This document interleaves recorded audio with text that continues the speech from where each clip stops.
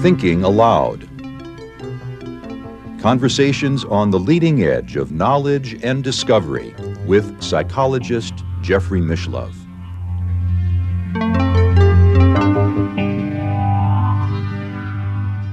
Hello and welcome. I'm Jeffrey Mishlove. Today we'll be exploring advanced approaches to healing. My guest is Dr. Joyce Hawkes, a biophysicist. She is the author of Cell Level Healing, The Bridge from Soul to Cell, and also Resonance, 9 Practices for Health and Vitality. Welcome, Joyce. Thank you. Pleasure to be here. It's a pleasure to be with you. Thank you. Now, you've been practicing professionally as a healer for some 36 years. Correct. You have studied with other healers. Some of those studies took 10 years.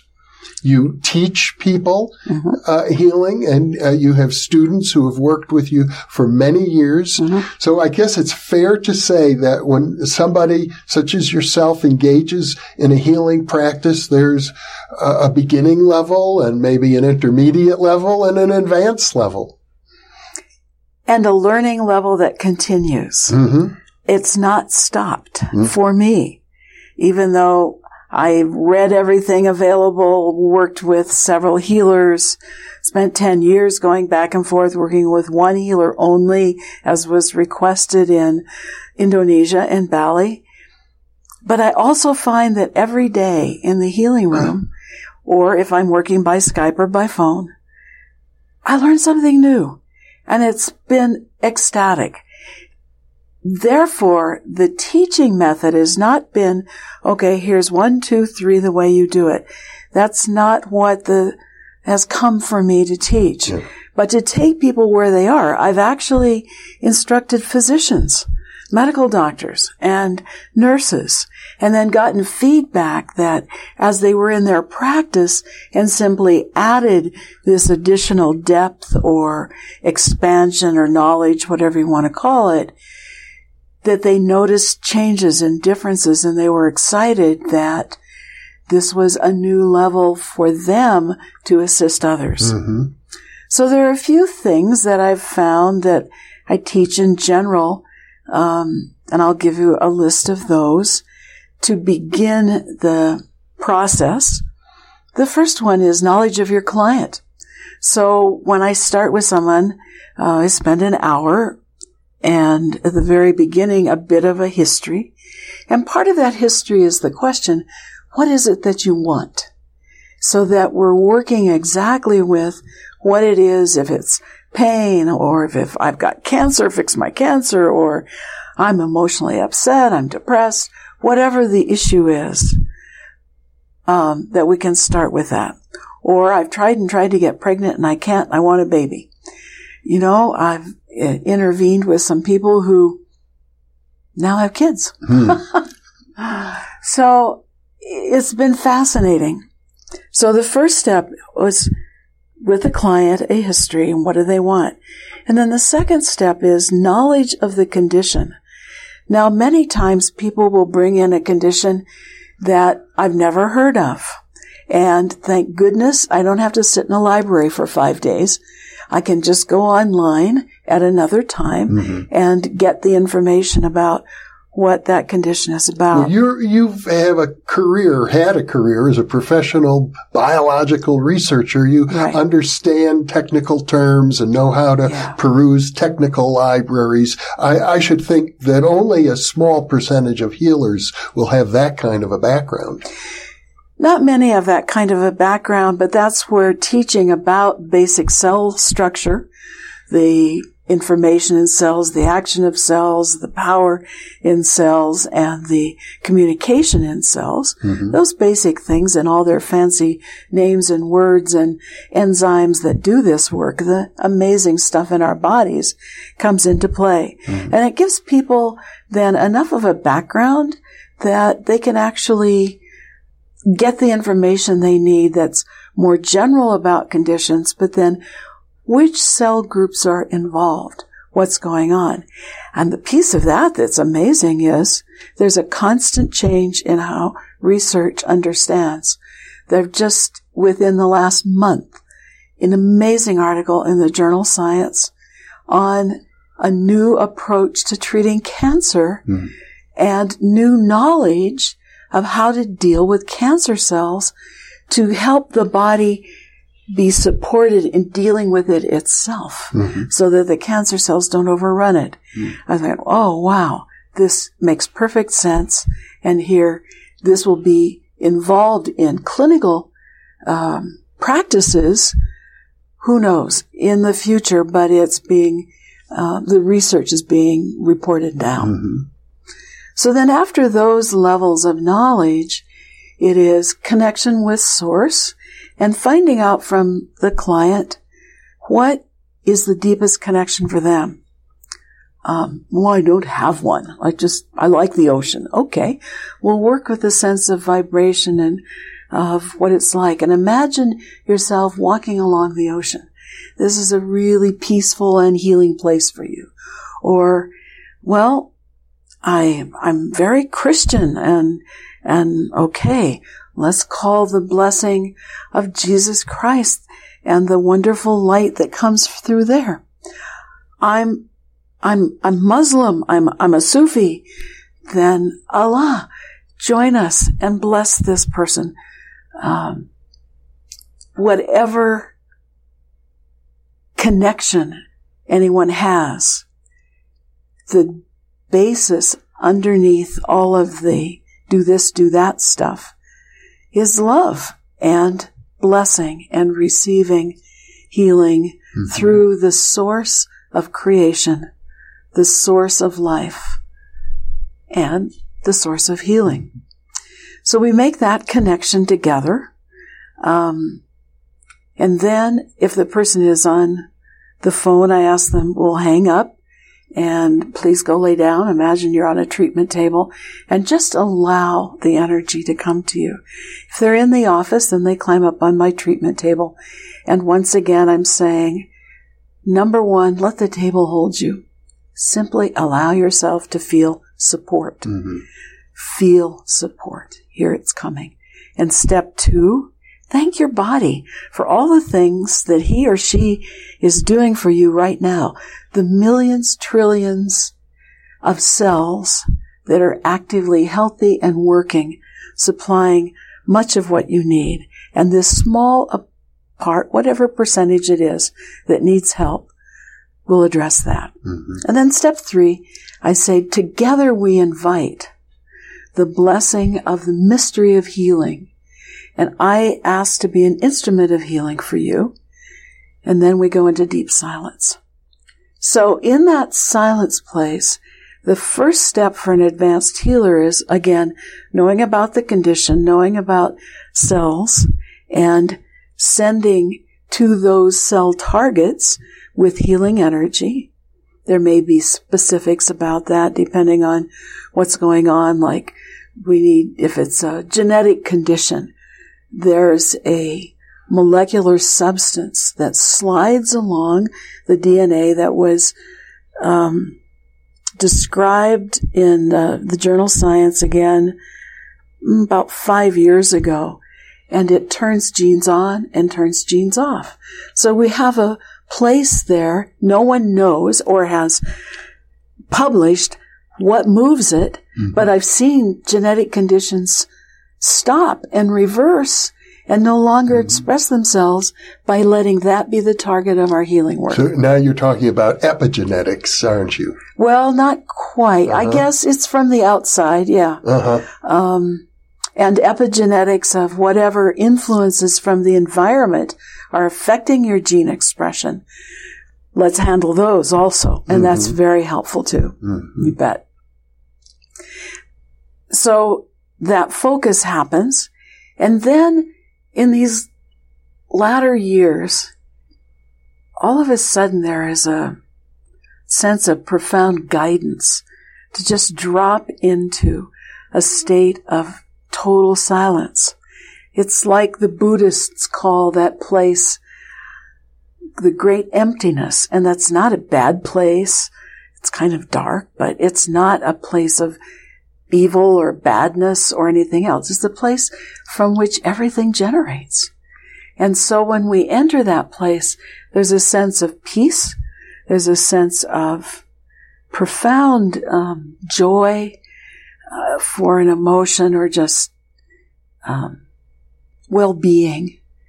And then the work, you can feel the work moving. There's often a sense of flow with this work. And my experience has been it's from the top down. Now, early on, I thought, it's got to start at the base of the spine, go up the spine, over the top, and run down like Kundalini. And for people who come from other countries, particularly from India or Asia, the Kundalini pattern is the way the energy moves in their body. But what surprised me is that for most Westerners, it doesn't work. In fact, they often feel sick. They go, ooh, ick, ooh, ugh. And so then the energy is from the top of the head, running very gently all the way down the body, down the spine, through the bones, down the skin in the front, then down the core in the inside of the body, through all the organs of the body. And sometimes there'll be a place where it stops. And that's a hint or an indication there's something there that definitely needs additional healing or unblocking. Mm-hmm. So in the healing practice then, there's layers of how does that flow work? Is it blocked? Therefore, do we need to do clearing?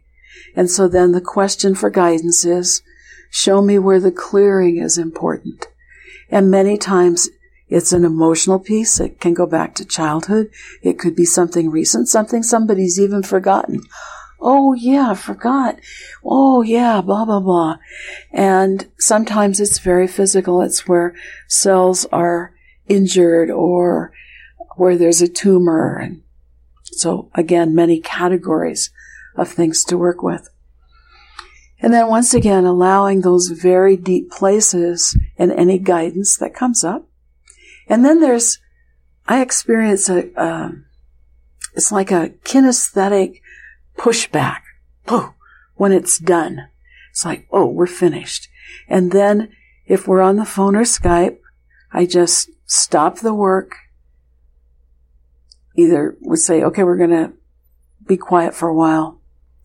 Or if they're in the office, it's like, please just rest. I'll knock when I come back, and I go out for a few minutes and let the person rest by themselves.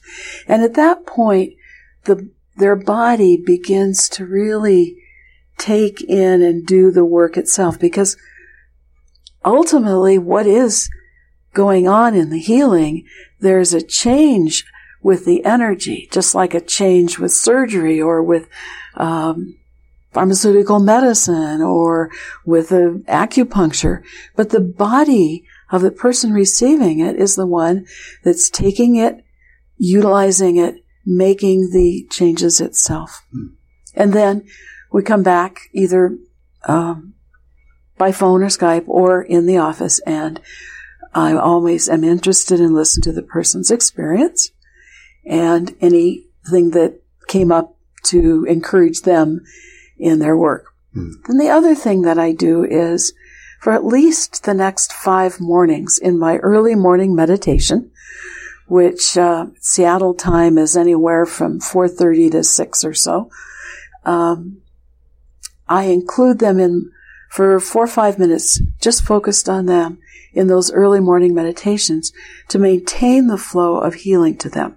What I found is if we just do a one-shot thing in the session, it may help. They may get immediate results or in a few days results as their body responds.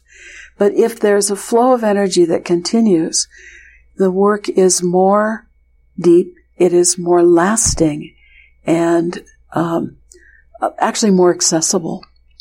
And then I ask them to let me know how they're doing, and they have access through the phone or through email to ask for boosts of energy as we continue the journey together. Sometimes they want more sessions, sometimes not. Now, the prayer that I've had all along has been, may the people I can actually help be the ones that I connect with. So I know there's something I can do for someone. Even if they say, well, we had this session, I don't see any results. That happens on occasion. Usually there is, I see this, this, and this. Now we need that, that, and that. But there's always something eventually that seems to help. You know, many years ago, I interviewed a healer, Sri Chakravarti, a Sufi lady from India. Oh, and cool. She said, and she learned this from her teacher, she said, we can heal anything. She says, but we can't heal anyone. Oh, interesting. She felt that sometimes, you know, individuals have what she described as their own karma. Their own karma, yes. Mm-hmm. Yeah. And, of course, as we described in an earlier interview, even in your case, sometimes stuff goes awry. Yeah, and it's for the best. Ultimately for the best. And you see that later, and you don't know at the time. I mean, many people find when they get very, very ill, they go into a delirium or even a near-death state, and it becomes a great spiritual awakening. Awakening, that's right. Some of the questions most of us have is, what caused this? I've got to know the cause. If I don't know the cause, then I can't heal it. And that's not true. Mm-hmm. There are times when cause remains a mystery, and yet the body heals. Mm-hmm. On occasion, it's good to know. Yeah. But that insistence of I have to know is something that blocks us from receiving healing. The other thing that blocks us is with the I have to know is what lesson am I supposed to learn? And there are many lessons in these events, but I'm not sure that we're supposed to learn a lesson and this has been imposed on us from outside, so we learn a lesson. Mm. Now, if we learn one, fine. Mm-hmm. But if we're stuck in blocking receiving healing because we have to know what lesson we're supposed to learn, then we are stuck. Mm-hmm.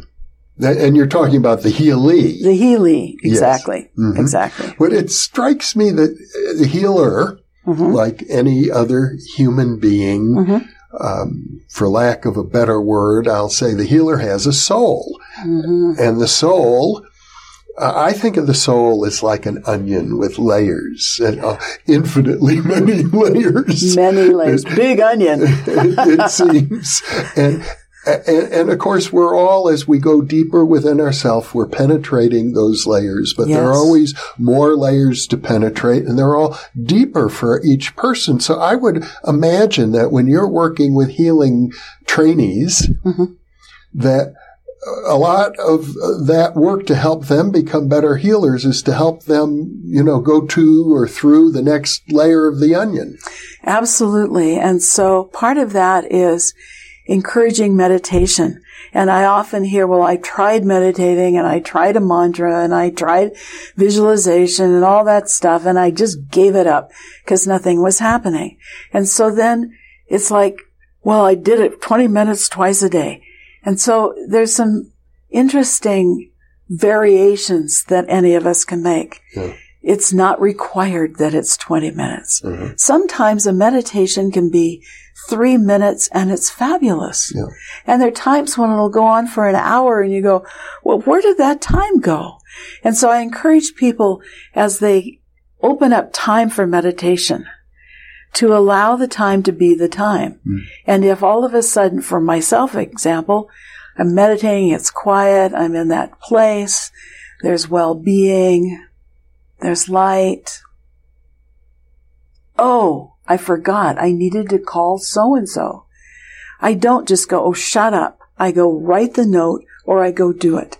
Because I've experienced that when that drops in, it's important to do it. Mm-hmm. Now, early on, I was very disciplined about meditating for good long periods of time and then making anything that was interrupting that go away.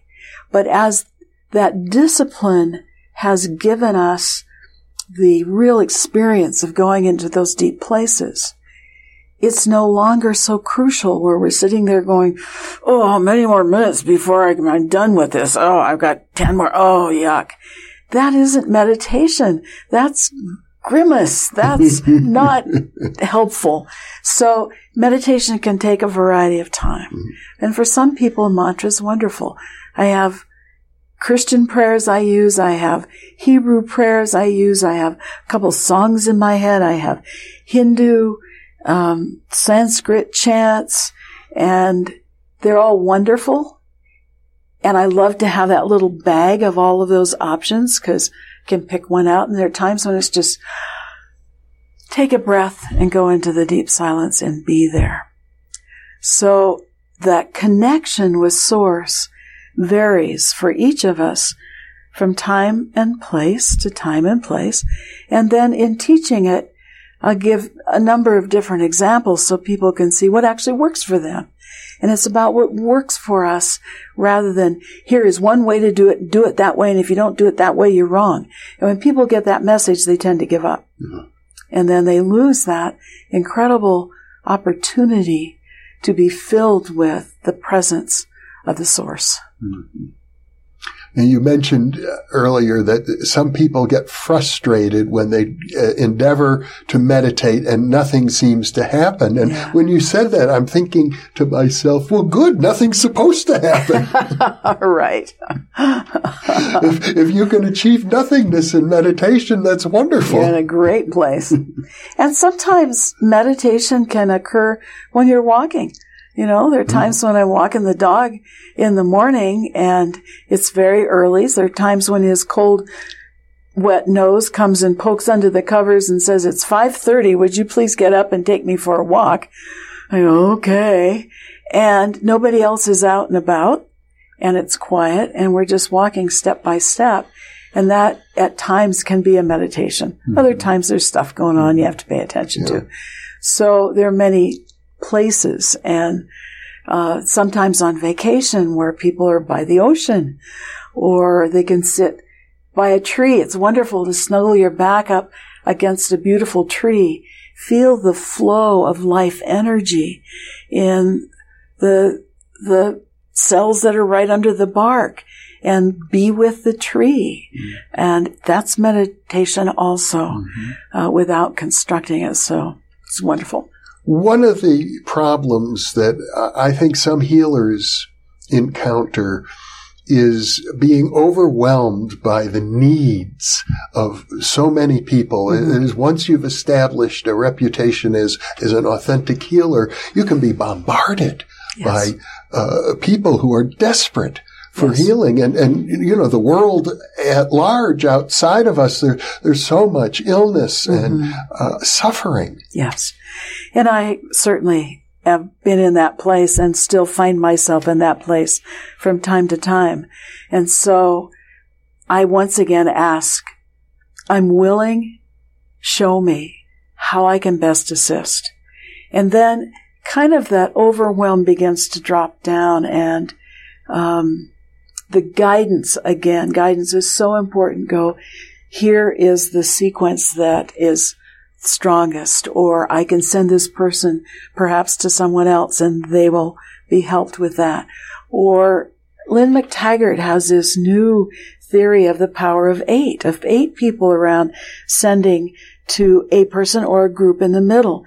And so sometimes I'll say, okay, my partner, associate Helen, and I will meditate together. We invite the 4 archangels and 2 ancestors.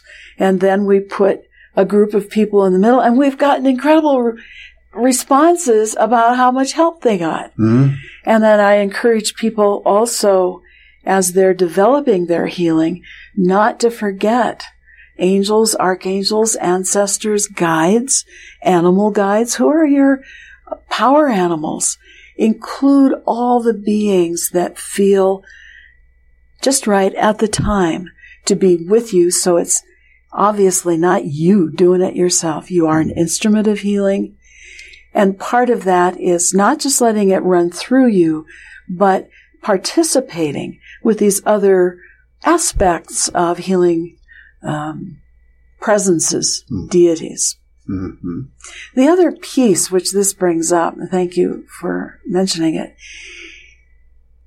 is when we work for others, there is a sense that we should just turn on all the energy we've got and just give everything to them. Zap them. Zap them. Now, early on, decades ago, when that's kind of what instruction I had and what I believed, I had a couple people actually roll off of my treatment table and throw up because the energy was too strong. Well, that was a lesson. You pay attention to things like that. Or I did. And what I learned was, for each person, not only is the frequency important, but the amount is important. And there's a little kinesthetic pushback in my gut, in my center core, when that's just enough energy. Don't push too much farther. And so for each person, I adjust the level of energy, and they heal better. There are some people that need such a gentle touch that you almost just need to look at the ceiling and not be as focused on them as others. And so here's again that listening for guidance, letting the focus be there. It's not distracted by other things, but in that really getting the instructions that are coming to us as our compassion arises and we're sending for other people. Now, you've used the word guidance many times. Yes, I have. And I know, and we've talked about guidance in our previous interviews. Yes. I certainly want to encourage viewers who haven't seen the previous interviews to check them out. But you said something that really stuck with me, which is when you are receiving guidance, I guess when it's really working well for you, you've learned that you are in a particular state of consciousness that you defined as high beta and high delta simultaneously, which is quite unusual. Yeah, it is. Do you, when you're working with your trainees, do you endeavor to get them into a similar state? Well, we've done some brainwave testing with others, and it's dicey. So all of the equipment on the head and trying to run that, unless you're really comfortable with it, it doesn't help people. But I know what it feels like when I'm training somebody, when they've reached that state. There is a sense of being alert, not all wound up, but alert and present, as well as a profound sense of deepness.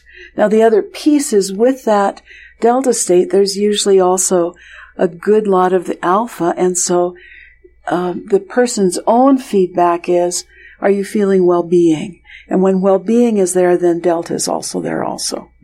Now, the other very fast brainwave, faster than beta, is gamma. And there's just now new information coming out about the use of gamma. Now, in the brainwave testing that was done with me, has been some time in the past, and we had gamma, but we really didn't know what to do or what it was about much. Well, it seems to be right now that at least the latest theory and evidence is that's where we receive information, where guidance, so to speak, as we're talking about guidance, comes in, where images of what's going on in the person, or do this or do that, or there's another piece of this, where that intuitive knowing enters our thoughts. And there's a quality of that that is not about, I've got to fix this person, I've got to have more information. It's a relaxed state and unexpected many times. And so we're getting all kinds of interesting information from whatever brainwave pattern the neurons receive it from our expanded consciousness, from that greater state, but our bodies actually receive it. Yeah. Well, as a parapsychologist, yes, sir. One of the concerns that comes up all the time in parapsychology, if we're testing somebody and they're getting a mental impression with regard to a particular target in an experiment, how are they to differentiate between an authentic intuition or clairvoyant telepathic impression versus something that's generated by the intellect or pure fantasy? And that's certainly a question I've had along the way. And it's been one where I've said, I'm willing, show me how to not get trapped by wishing or demanding I've got to do something here, I've got to fix this person. Mm-hmm. That's been the one that I've had to deal with in myself. Mm-hmm. Like, okay, I'm here and as an instrument and will allow this to go where it needs to go. Mm-hmm. I often also, to make sure that I'm not fantasizing something, I get something and I go, okay, wipe it out, let it go. Goodbye, thought. Then I get into deep silence again and go back to the person, to the body, or asking. And if exactly the same thing comes up, I'll wipe it out 2 or 3 times. Mm-hmm. And if it is more of a fantasy, or I'd really like to see this happen, it won't keep coming back. Mm-hmm. But when it comes back in a strong way each time, it's almost clearer after it's been wiped out. Then it's like, okay, this feels like it is important. And I'll tell the client, or if someone is training, then you can tell the person you're working with. And sometimes those are bits of information that the person needs to go to their medical doctor and have an x-ray or have a scan and have treatment in that arena combined with the energy piece. Sometimes there's a hint that the energy piece will take it. And yet, once again, I really have always been instructed to be a team member with other forms of healing. Mm-hmm. And sometimes it's Chinese medicine that they need. But we have many resources that will help us. Yeah. You and I did have an interesting conversation earlier comparing your approach to that of another well-known healer, Bill Bankston, who has been on this channel. And when he does healing with people and also experimental healing with mice who have been injected with cancer, but particularly with humans, he found that he's very good at healing cancer, but he said it doesn't work if they're already getting chemotherapy or radiation therapy. You have the opposite experience. I do. And I think that's one of those places where the request, may the people I can help be the ones I connect with. Yeah. That the people Bill connects with, the chemo doesn't work for them, or radiation doesn't work for them. His style does. Doesn't mean that's 100% across the board, in my experience, because I've worked with many people taking medication or on IV. I've been at hospitals with them or given them instruction, and this is what I say. If you've got a pill, you go, I don't want to take that stuff. Ugh. Then you set up stress in the body, and it isn't going to help you much. So I say, all right, stay with that pill in your hand and bless it till you can relax with it. And then inside say, I welcome you to my body. Do the highest good with minimal side effects. You're going to get chemotherapy. You're hooked up, as they're hooking up the IV. And I've been there with people, and I just bless the IV or ask them, they can do it themselves. I bless this substance. I welcome it to my body to do the highest good, minimal side effects. And people have gone through months and months of chemo without losing their hair, without getting nauseated, without getting sick, and their cancers are gone, as well as with radiation. And so we're all a little bit different, is, I guess, the way I see that. Yeah. Well, you are unique as a healer with a doctoral degree in biophysics and a couple of theological degrees to boot. Not every healer is going to have such credentials, but let me ask you this, since you are interested in working in partnership with other conventional medical practices, how have you been accepted by the medical professions? Extremely well sometimes and not well at other times. Yeah. In fact, that brings to mind a situation with a woman who had a very severe condition where her body quit making red blood cells. So she had to have transfusions once a week for a while. And then And she was working with me, and she was working with a head hematologist in Seattle at the head clinic. And this was some time ago. And then seeing me once a week. So what happened was, once a week, transfusions, red blood cells. And then, oh, you're only going to need them every 2 weeks. Oh, now it's only every 3 weeks. Oh, now it's once a month. And then eventually she didn't need them anymore. According to the hematologist. According to the hematologist, by checking her blood. Yeah. And he said, you know, I've never seen this before. People don't heal from this, but you seem to, so I don't need to see you anymore. And it scared her because she'd gotten so ill before it was actually diagnosed. And she said, well, but what do I do if those symptoms come back? He said, go see that healer person first. And it just cracked me up. I went, oh my goodness. Mm-hmm. And there's a man that I worked with who had tried suicide a number of times. He was on a number of psychiatric meds. And, he came to me on one of the suicide attempts, and then the work in the hospital had just wrecked his digestive system. Mm. And he said, what I want is to fix so I can eat and eliminate without so much trouble. Right. And so we worked on that, and it healed. It healed incredibly. And then he came in, he was in the office for these sessions, and he looked at me and said, okay, fix my brain. And I went, oh dear, oh my goodness. I said, don't drop your medication. You and I and the psychiatrist need to work together. And he did. Mm-hmm. And slowly he was able to go off one medication after another until he no longer needed any. And he went back to a graduate school, started working, and he lives in San Diego now. And I haven't talked to him for a long time, but he was healthy.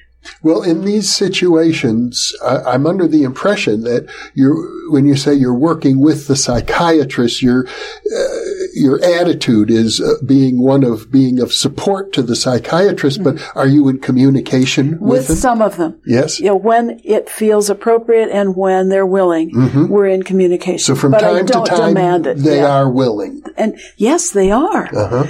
And I've also, taught some medical students. I was actually invited, and it never came to pass. I was invited to teach medical students at Stanford, and it kind of fell apart along the way. This was some years back. But I think there are places now in various medical schools where some of the alternative work is actually helpful in being presented as people are more and more interested in finding value in that. Yeah. Well, I also am under the impression that many healers start out with what's called laying on of hands. Yes. It's about touch. Mm-hmm. Maybe not massage, but at least it might even be just sort of brushing over a distance from the body, like the aura. Mm-hmm. But then they move from that to what you also do, distant healing, which is clearly a different paradigm. Exactly. And that's the way I started also. Mm-hmm. Maybe touching the shoulder. May I touch your shoulder? Yeah. Okay, there's the energy. And then working again, as you said, with the aura, with the energy above the body, and laying on of hands, exactly. And then slowly, the guidance was, put your hands in your lap. This is a larger sphere than one of touch. And obviously, when somebody's in Belgium, I don't even imagine my hands with them. Yeah. It is a connection that is broader, deeper, more profound. Yeah. And not even necessarily right on their body, but kind of the essence of the person. And their, once again, that word, expanded consciousness, their soul, whatever you want to call it. Mm-hmm. Well, I think the important thing here, because I imagine there is going to be at least a handful of viewers who are going like this, distant healing, phony baloney, where's the evidence? And I have to say, there are dozens of published double-blind experiments now that show distant healing is efficacious. And this research has been going on for decades. Yes. It definitely has. And it's fascinating that it does work. And our materialist experience of this is just what we've got right here holds us back from allowing that efficacious kind of work to help us in our lives. And so, viewers, if your arms are crossed and you're going, this is baloney, I encourage you to uncross them and give it a chance so you can experience it. Let it be your experience that teaches you. You know, I had this thought, Joyce. You and I are both you might say, in the autumn or even winter of our lives. Oh, yeah. We've been around many decades. We're creating this video. I imagine that the day will come when our bodies will not be around. At least they won't be vital anymore. But I suspect that you and I will persist. Is that so? Yeah. Somebody is going to be watching this video at some future time. You and I will be an electronic image, and our voices will persist, but our essence will also persist. That's a wonderful thing to think of, and that is a very strong possibility, isn't it? I have to say, I haven't had a near-death experience like you have had, but I feel certain about it. Maybe it's because I've talked to so many people. And you're a meditator. You go into those deep places, so you've had your own experience. I mean, you walk it and talk it. You've lived it. You've made choices. That's wonderful. Well, one of the things that I do, sometimes I wake up in the middle of the night and I can't sleep.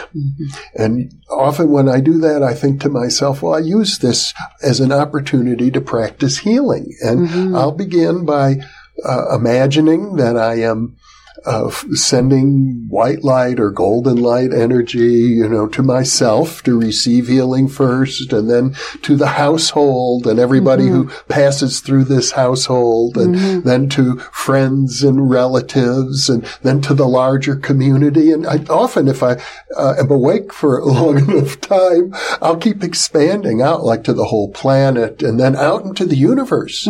Sometimes I feel like I'm trying to send healing to the entire universe. That's a wonderful practice. I do that too. And it starts with oneself and then the closest, and it seems to keep expanding to those larger places.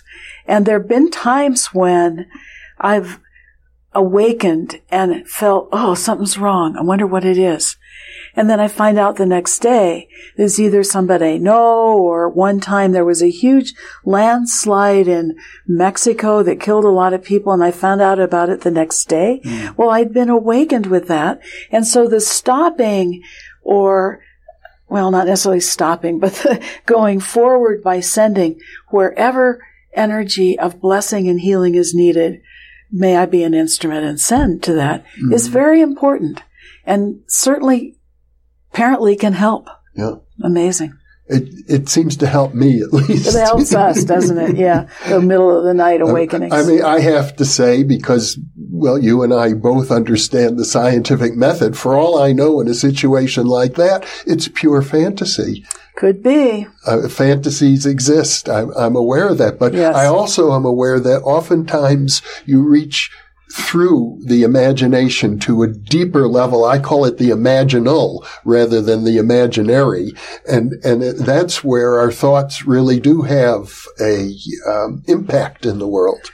They do. And I've had enough occasions where someone has called me or written me 1 or 2 days after and said, I was having a horrible time, and at such and such a time, it just stopped, and I felt better, and everything released.